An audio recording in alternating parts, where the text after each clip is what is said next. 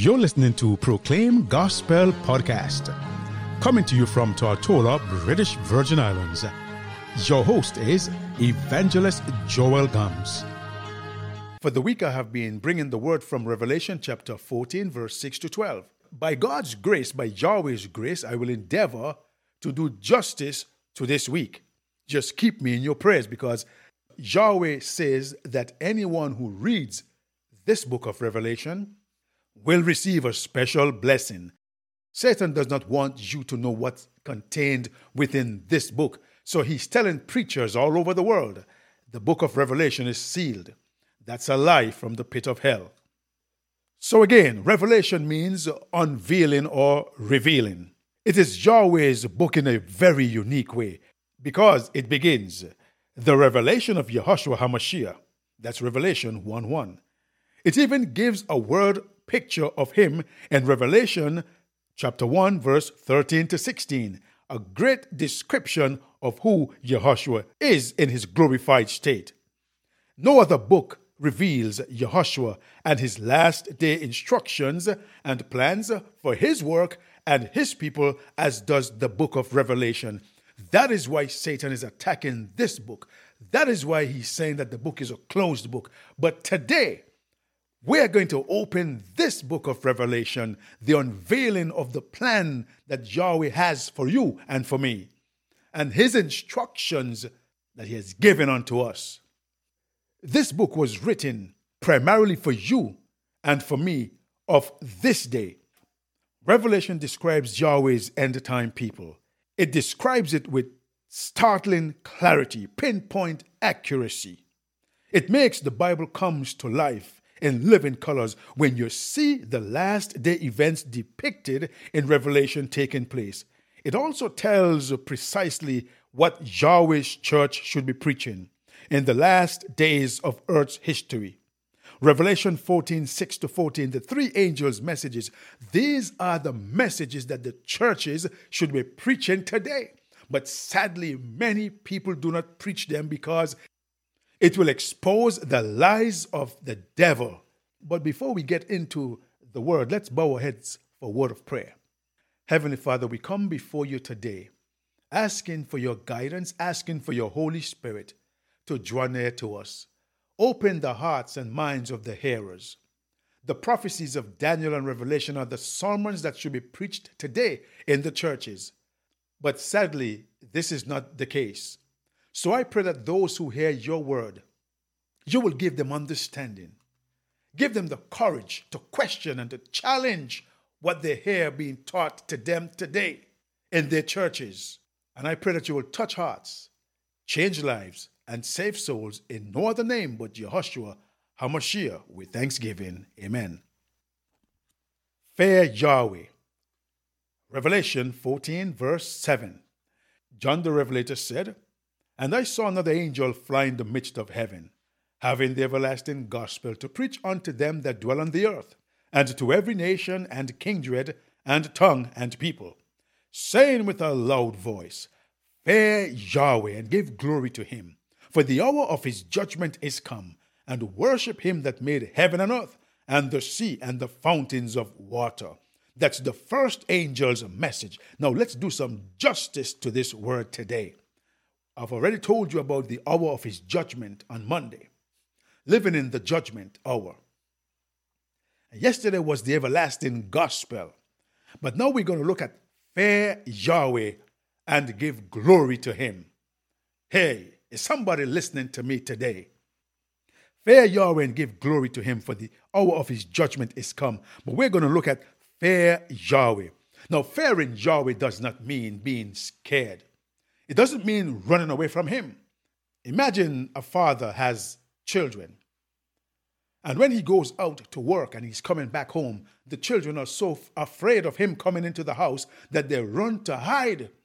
Some under the bed, some in the closet, some in the bathroom, because they're so scared of their father. But this is not the fear I am talking about, listeners. No. The fear that we are talking about means to revere or to reverence the Most High, the Holy One of Israel. That's what it means to fear him, to trust him, to love him.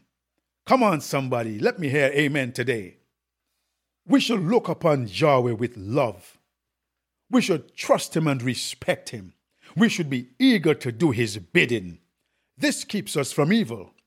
By the fear of the Most High, one departs from evil, Solomon said in Proverbs 16:6.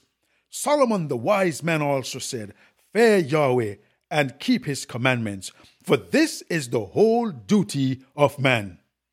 But today, sadly, the fool said in his heart, there is no God, there is no Elohim. Today, people want to give reverence and respect to man in whom is the breath of life. They die and they go to the dirt and they see corruption. Worms eat them.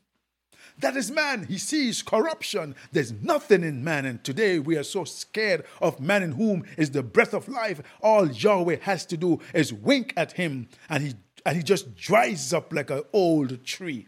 Don't fear man. Fear Yahweh who gives you the breath of life. Today I'm talking some deep, hard words because we are living in the last days of Earth's history. And the word has got to be preached with vigor, with zeal.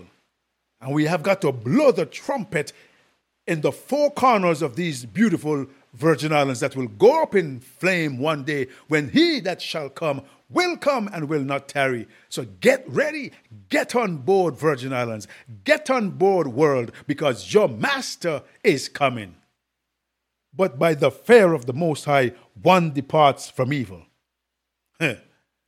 Look at the evil that is going on in the world today. Don't go too far. Just look at these Virgin Islands. The evil, the wickedness, the corruption, the bloodshed. Come on, am I talking truth today? Because no one fears Yahweh. Psalms 103 verse 15 says, as for man, his days are as grass.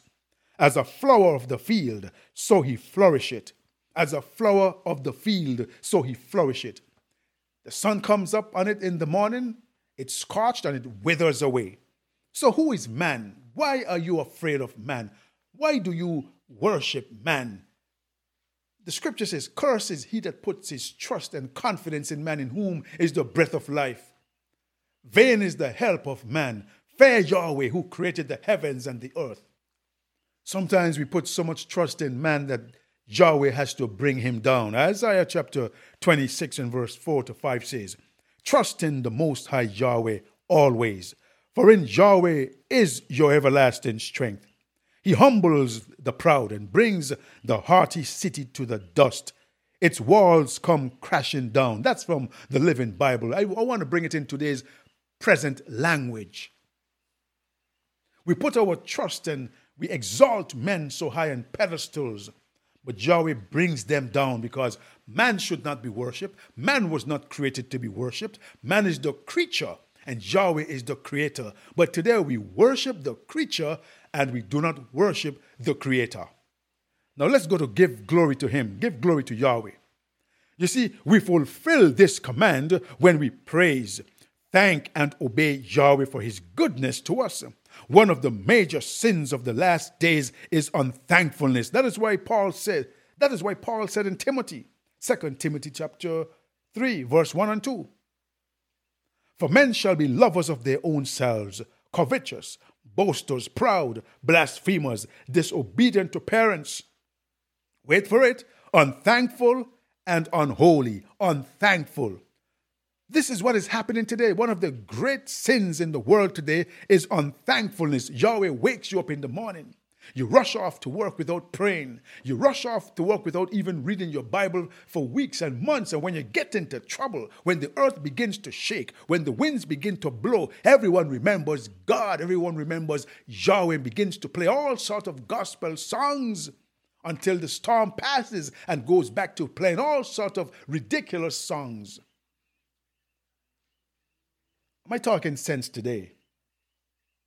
Worshipping the Creator. This command rejects idolatry of all kinds, including self-worship, and it repudiates the theory of evolution, which denies that Yahweh is Creator and Redeemer. Many books and talk shows stress self-esteem, which can lead to self-worship. Christians find their value in Yahushua, who makes us sons and daughters of Yahweh. Today, Idolatry. Let's get to idolatry. Idolatry, that is the worship of material possessions. Anything we put before Yahweh, anything we put before honoring Him and worshiping Him is idolatry. We go into idolatry by worshiping our material possession, by worshiping our money, our houses, our cars, our boats, our children, our wives, our husbands, our girlfriends. That's idolatry. Idol worship, whatsoever it is, whether it's a piece of wood carved out into an image, whether it is melted gold, anything that we put up, any shrine that we put in the place of Yahweh is idolatry, going after false gods. Your money can't take you to heaven. Your riches can't take you there. When the Titanic sank on that fateful night and sank to the murky depths of the ocean, there were millionaires there, multi-millionaires, went down with their riches, could not save them, went down with their jewelry and their gold and their silver, and it could not save them. Have mercy. There's so much witchcraft in the land, so much witchcraft in the world. The world is crying out for deliverance because it's burdened down with sin and evil and wickedness. Someone interviewed these people who they call themselves witches or warlocks and people who worship Satan. And they said that at midnight is when they do their most evil and wicked incantations upon the inhabitants of this earth because there's not enough Christians praying. There's not enough Christians praying because the Christians are asleep, tired, worn out. So these people get up and they begin to do their thing around midnight. Between midnight and 2 in the morning, they're up doing their evil deeds on the earth. And there's not enough Christians to pray against these things, to plead the blood of Yahushua. And the 3 angels' messages, this is why it's very important. This is why the book of Revelation is not a closed book. Listen to what the preacher is saying today. So worshiping Yahweh as creator debunks all of these foolish theory of evolution, which denies that Yahweh is creator and redeemer. The gospel includes the creation and redemption of the world by Yahweh our Elohim. Worshiping the creator includes worshiping him on the day that he set aside as a memorial of creation, the 7th-day Sabbath. Make no mistake about it, my listeners. Revelation 14 verse 7 refers to the 7th-day Sabbath. This is made very clear by the fact that the words made heaven and earth, the sea, were lifted right out of the Sabbath commandment of Exodus chapter 20 and verse 11. So you see why Satan doesn't want you to read the book of Revelation or understand it, or why some preachers do not preach Revelation. It will expose Satan's lies and his counterfeits. The major emphasis of the 3 angels' messages is that salvation has been provided for everyone through Yahushua HaMashiach. He gives his righteousness to cover our past and miraculously imparts his righteousness to us daily so that we will grow in grace and become like him. With him, we cannot fail. Without him, we cannot succeed. Let that sink in a bit there. With Yahushua, we cannot fail. Without Yahushua, we cannot succeed. Brothers and sisters, the 3 angels' messages is the promulgation of the everlasting gospel, the gospel that lasts forever. The 3 angels' messages explains 1. Yahweh's judgment hour has arrived. 2. Come out of fallen Babylon. 3. Do not receive the mark of the beast. We are heading there fast. Look at what's happening around us. Look at the economy. Cryptocurrency, bitcoins, they want to get rid of paper, bring in digital currency. Immediately following the teaching of the 3 angels' messages to all people, something momentous will take place. What is it? Well, tell us, evangelist. Listen to me carefully. John the Revelator said in Revelation 14 and verse 14, Then I looked, and behold, a white cloud, and on the cloud sat one like the Son of Man, having on his head a golden crown. Immediately after the teaching of the three angels' messages to every person, Yahushua will return in the clouds to take his people to their heavenly home. At his appearing, the great 1,000-year blackout of Revelation chapter 20 will begin, or the millennium. Brothers and sisters, this is a very serious and somber topic we are discussing today. The three angels' messages. You may ask the question, is it possible, evangelist, for someone to be preaching Yahushua's full end-time truth for today without including the three angels' messages? Hey, a resounding no. There's no way anybody could say that they're preaching the everlasting gospel without including this message of the three angels. It is impossible. It's like somebody that is cooking your favorite dish and leaves out the most important ingredient. Or it's like someone cooking food for you and not putting salt in it. There's no way. Impossible to be preaching the everlasting gospel today and leave out the three angels' messages. Also, my friends, no one has the right to call his messages the everlasting gospel if he omits the three angels' messages. When your pastor is preaching and is saying that he's preaching the everlasting gospel, if you do not hear him make reference to this message here in Revelation chapter 14, verse 6 to 14, he is not preaching the everlasting gospel if it doesn't have the three angels in it. It's impossible. The three angels' messages prepare people for Yahushua's second coming. Unless you hear, understand, and accept Yahushua's three-point end-time messages, you may not be prepared for his second coming.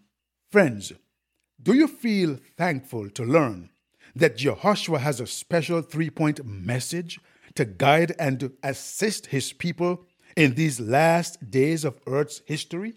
I am very thankful for the three angels' messages.